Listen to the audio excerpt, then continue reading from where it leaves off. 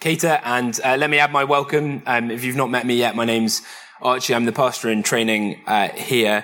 It's great to be with you this morning. If you have spent any time with me at all, if you do know me, even just a 5-minute conversation, you probably know that I play a little bit of rugby. I used to play really quite a lot of rugby. In fact, I was pretty obsessed. I was obsessed with being the best rugby player I could possibly be. And I would literally spend hours watching other people play rugby. I'd find the best players in the world in my position, and I would study what they do. I'd watch them and re-watch them really closely. And, I think we do that in life, don't we? We might not do it as obsessively as that or as intentionally as that, but in all sorts of ways and in all areas of life, I think. At work, as we seek to further our career. Maybe it's just a sibling or a parent that we've always looked up to. Maybe at university, there's someone on your course who just seems to be smashing it. In all sorts of areas of life, we look for people to watch. We look for examples to follow, for people to emulate. And I think that can be a really good thing, but it doesn't always go so well, does it? For many of us, I'm sure you'll be able to think back to school days. I'm sure this isn't just me at school. A couple of guys and girls, I think, in most schools, in most years, people that everyone is watching, the popular kids. Thing is, one of the reasons, certainly at my school, the reason that I thought they were so cool is because of their disregard for the rules. And so following their example, tempting though it might be to want to be in with the popular kids, was only ever going to get me into trouble. Who we're watching, the examples that we follow in life, the role models that we choose are just so important. It's important for our life generally, but I think we see in our passage this morning that it's especially important for us in our Christian lives as a church. We're in this letter from Paul to Timothy. Timothy's in Ephesus. And as we've seen over the last few weeks, this letter is a sort of blueprint, a sort of manual for how to get the church back on track. And those verses we looked at last week in chapter 3, verses 14 and 15, really, I think, give us a purpose for why Paul is writing. It says this, so that Timothy would know how people ought to conduct themselves in God's household, which is the church of the living God, the pillar and foundation of the truth. In other words, this manual for getting the church back on track is all about people who live in a certain way and a people who uphold the truth. And that's no different in this morning's passage. See in verse 12, have a look at verse 12 of chapter 4. Paul wants Timothy to set an example for the believers, to be the sort of person that believers might follow. But maybe you noticed as Cater read for us, there are two sorts of people that we might follow, aren't there, in this passage? Two sorts of people that we might be watching. Because there are also those hypocrites teaching lies that are contrary to the gospel. We're going to call those guys the pretenders. And then we could also be watching Timothy, or those like Timothy, whose lives and beliefs are rooted in the truth of the gospel. For want of a better word, we're going to call them the professionals. So who are we watching? We can watch and follow pretenders, or we can watch and follow the professionals. So who are these pretenders? Have a look at verse 1 with me. The Spirit clearly says that in later times some will abandon the faith and follow deceiving spirits and things taught by demons. And when this verse says later times, that's just the time after Jesus' death and resurrection, after the coming of the Holy Spirit. So it's Paul's time, it's Timothy's time, but it's also our time. And in that time, see what the verse says, there will be those that the Spirit clearly says. I think that's just, could be a number of things, a prophetic word given by one of the early believers, maybe something God had revealed to Paul. It could just be Paul referencing Jesus' words. It doesn't really matter which. The point is that God is saying that in that time, there will be those who are going to follow, we see that in verse 1, follow deceiving spirits, spirits that lie, things taught by demons. And so with that in mind, when we read in verse 2 that such teachings come through hypocritical liars, we know that though these pretenders are human, we know that the real problem, the deception being taught, it has its origin in spiritual evil. And that's the same today with anything that is taught that's contrary to the gospel. But do notice that these pretenders themselves are hypocrites. In other words, they say and teach one thing, but they do another. Hypocrites that in the rest of verse 2, whose consciences have been seared as with a hot iron. These pretenders' consciences then have been desensitized to sin. They no longer feel the weight of what they do. And so they're able to teach and say one thing, but do another. And what is it then that they are teaching? Well, have a look at verse 3. They forbid people to marry and order them to abstain from certain foods. Here, I think, are two of our most basic desires as human beings. Sexual intimacy in marriage and satisfying our hunger with food. And these pretenders seem to be claiming that to be properly spiritual, to be a real Christian, you've got to abstain from those things. Now, it might be appropriate for a believer to fast or to remain single for a time. Indeed, Paul elsewhere commends both of those things, doesn't he? But the key here is that these pretenders forbid and order this sort of abstinence, as if to say, without it, you're not a true believer.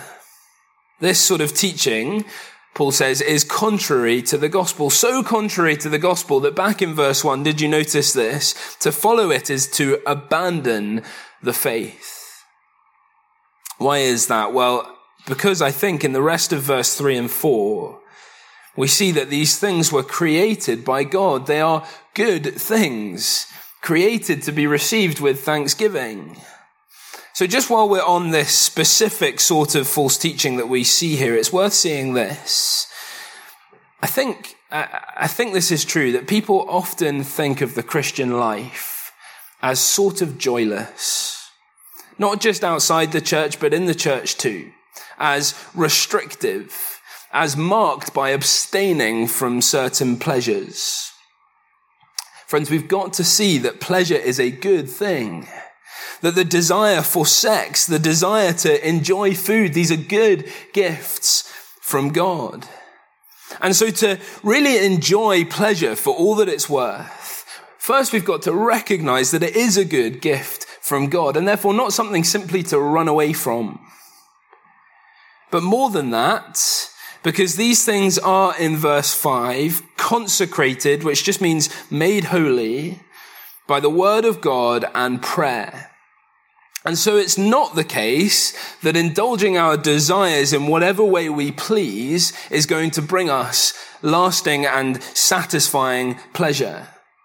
But it is the case that somehow our desires can be made holy, and therefore truly bring lasting pleasure, truly bring lasting satisfaction.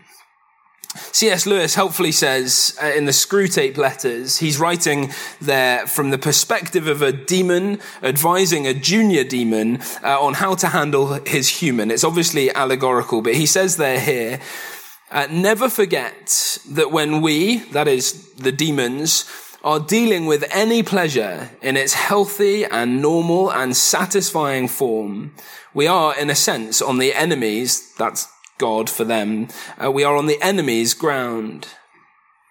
In other words, God intends pleasures to be enjoyed in healthy, normal, and satisfying ways. Gifts like marriage and food can be really enjoyed when they're enjoyed according to the blueprint of God's word. The patterns for life found in the Bible, healthy, normal, and satisfying patterns for life. And then when God's word isn't so clear on one issue or another, though I think very often it is clear, we can pray. Do you see that in verse 5? And then rely on a clear Christian conscience. as opposed to the sort of seared conscience of the hypocritical pretender. There's lots we could say about Christian conscience, but I think it's enough to say for now that we know them, we can't use it as an excuse to disobey what is clear in God's word.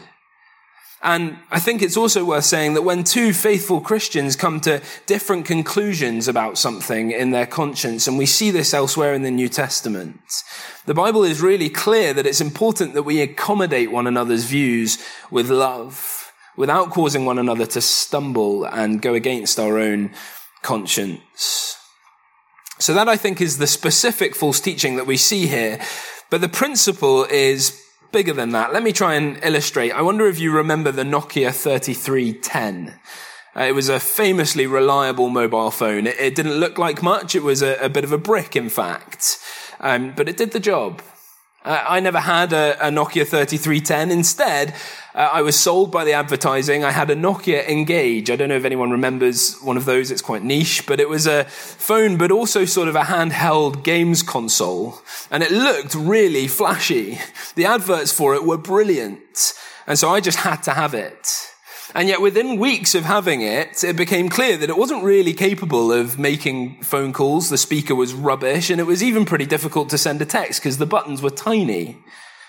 And I think in a similar sort of way, the bigger principle in this passage is that attempts to manufacture a spiritual relationship with God that requires more than what Jesus has already done, selling us flashy-looking extras. If you follow Graham, our pastor, on social media, you may have seen that recently he shared this quote from Mark Dever, who's a pastor over in Washington, D.C. Mark Dever said this: "The problem, of course, is that human beings have always proven to be unreliable guides for inventing ways to approach God." And I think that's true for what the pretenders are teaching here in Ephesus. But this human attempt to approach God is also the primary way, I think, that the gospel has always been distorted and is distorted today. How appropriate then that today is Reformation Day. And it was 504 years ago today that this truth was recovered. The good news of justification by faith alone, in Christ alone, through free grace alone. That's what we believe. So, who are we watching? Who are we following? It's just so important that we're aware of these sorts of pretenders, both in the church and outside. And we'll know them by what they teach. As we ask, are they claiming a sort of more complete spiritual reality? Are they offering salvation by any means other than Jesus himself or additional to Jesus himself? But we will also know them by their lives, because the pretenders in this letter are hypocrites. Their lives don't match that spiritual reality that they claim. And this, I think, is where it's so important to be following those that we can really know. We'll return to this later, but to be able to see whether their lives bear fruit that is good or fruit that is rotten, if they truly bear the characteristics that we saw outlined in chapter 3 just 2 weeks ago. Well, that's the pretenders. But what about the professionals? What about Timothy? Remember again in verse 12, Paul wants him to set an example for the believers. Paul wants him to be the sort of man who, when people watch, when people follow him, they see the gospel. So how does that work? Well, have a look at verse 16 with me. I think it gives us two helpful categories as we think about this. It says, watch your life and doctrine closely. In other words, pay careful attention, Timothy, to the way that you live, your actions and your character, and pay careful attention to your doctrine, your beliefs, your teaching. And we'll see both of those as we walk through the second half of this passage together. Beginning in verse 6, have a look at that. If you point these things out. Notice that's a phrase repeated in verse 11 and then in a slightly different way in verse 16. So what are these things, these matters? Well, I think the rest of verse 6 tells us. If you point out these things, you will be a good minister of Christ Jesus, nourished on the truths of the faith and of the good teaching that you have followed. In other words, Timothy's doctrine, what he believes and what he teaches, is to be three things: rooted in Christ Jesus and what he has done, rooted in truth, and rooted in the teaching that he himself has followed, the teaching of the apostles, the teaching of Paul. And so, in verse 7, he is to have nothing to do with godless myths and old wives' tales. That is, I think, just the false teaching of the pretenders. Instead, still in verse 7, train yourself to be godly. What does it mean to be godly? I think simply to be nourished on the truths of the faith and good teaching. That is, to be constantly reminded of the glorious truth of the gospel. The truth that though we don't measure up, that though we are naturally rebelling against God, he has made a way for us to know him by becoming flesh in the man Jesus and dying in our place to freely offer us grace. This is what it means to be godly, to live a life that reflects that glorious truth. Not to be perfect, but to live reliant on what Jesus has done. Do you see how different that is to hypocritical pretenders setting up barriers to entry for the faith? But notice that this requires training to remain faithful to Jesus, to grow in faithfulness.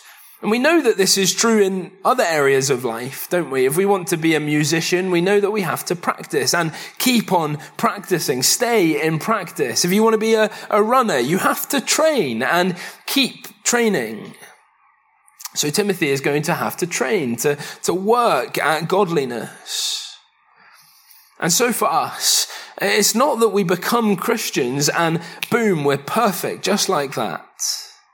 And it's not that we need to be perfect in order to become Christians, or to serve in church, or even to lead in church.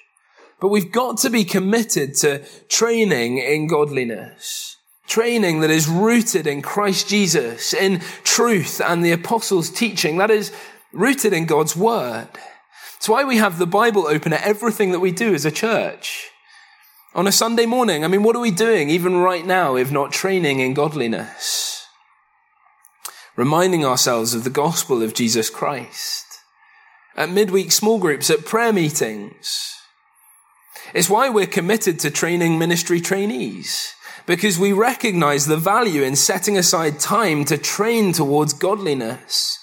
It's why you've decided to take me on as your pastor in training, so that I might follow godly examples and become an example of godliness, that we might grow together and multiply.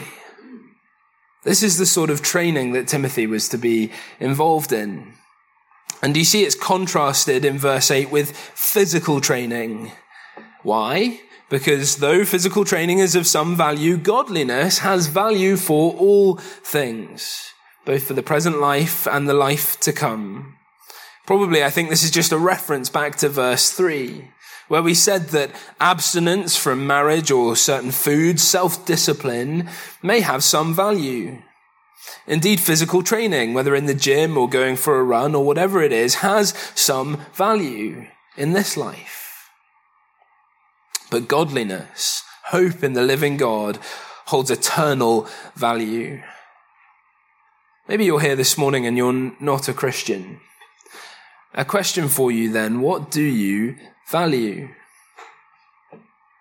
The things that you value in this life, they might be really good things. They might be things really worth valuing. But how does their promise compare to the offer of eternal life? Because this is the offer of the gospel, not that you have to do anything to earn it, no amount of abstinence, no human attempt to achieve or to prove, but rather our hope as Christians is in the living God, who, have a look at verse 10, is the Savior of all people and especially those who believe. That's not to say that all people will receive eternal life. Of course it's not. That would contradict everything else that Paul says. But I think for God to be the Savior of all people simply means that all people enjoy the benefits of his goodness in this life. As the sun shines on us all, we all enjoy the gift of life and everything that comes with it. But also, I think in the sense here that the offer of eternal life does really have the power to save. And it's offered freely to anyone, a freely offered gift. So again, no human attempt to approach God can work. Instead, he has approached us, come to us in the person of Jesus, and he freely offers eternal life if we will only receive that offer and believe in him. So we have these two tightly connected ways in which Timothy is to be an example. In life and in doctrine. Summarized, I think, in verses 12 and 13. In verse 12, his life. Don't let anyone look down on you because you are young, but set an example for the believers in speech, in conduct, in love, in faith, and in purity. Be an example of the gospel in the way that you live. And verse 13, his doctrine. Until I come, devote yourself to public reading of scripture, to preaching and to teaching. Be an example in your doctrine, in your sharing of the truth through reading scripture, preaching and teaching. And if Timothy is going to be an example in life and in doctrine, then to do so will be not neglecting his gift in verse 14. Probably here, I think, referring specifically to the gifts of leadership given to Timothy, the confirmation of which has come both by God through prophecy and through the church, through its elders. And I think that certainly suggests that we're speaking specifically about Timothy's leadership here, but it could just as easily be referring to the gift of the Holy Spirit more generally, right? The gift that Timothy received, that we all receive upon becoming Christians. The gift that enables each of us to carry out the various ministries that we're involved in.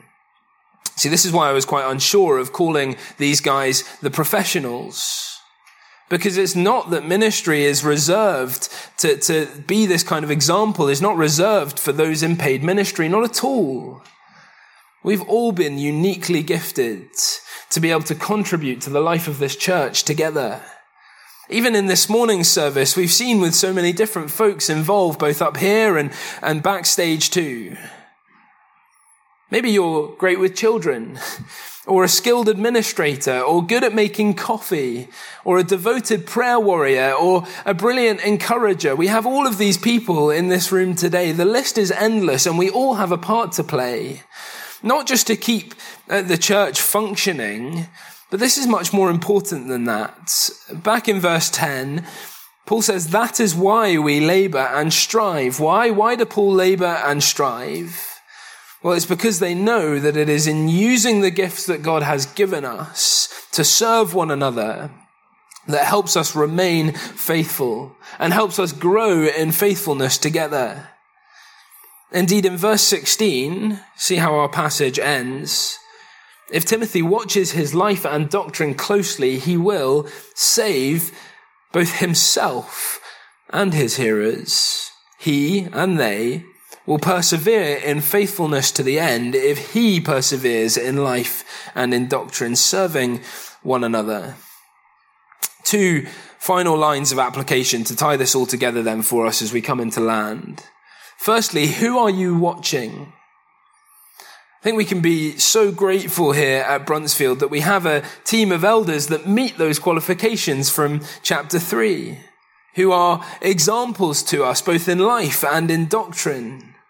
Would we watch them? Would we pray for them? It can be tempting, I think, to take our Christian role models from outside of the church more than from in our own local church. And don't get me wrong, there are lots of wonderful Christian examples for us, both today and through history. But would we look first to the leaders that we have been given by God here in our own local church in Bruntsfield? And of course, we might not just be watching the leaders, but we might be watching other members of our church, following the example of godly brothers and sisters as we seek to serve one another. In all of this, though, and especially if we are watching outside of the church, will we be carefully asking, do I know the fruit of this person's life? Do I really know them? This is the benefit of being in the church. And is their doctrine true? Are they pointing me to Jesus, to justification by faith alone in Christ alone, by free grace alone? And ultimately, of course, for each of us then, would we be watching him? Would we be watching Jesus? As we seek him out in the pages of Scripture, would we see there the ultimate example of godliness to follow? And would we watch and follow him closely? So who are you watching? But of course, it's worth asking ourselves too, who is watching you? Because in a sense, we're all watching each other, aren't we, in the church? You might be, like we said, following the example of a godly brother or sister, but who in the church is following your example? And when they do, what do they see? A hypocritical pretender? Or a grace-filled professional? If you're a parent here today, you can't escape this. Your children are watching you. And when they do, what do they see? Because for our children, the gospel is both caught and taught primarily at home. As parents live godly lives, again, not to be perfect, but to live lives of honest repentance, lives of grace.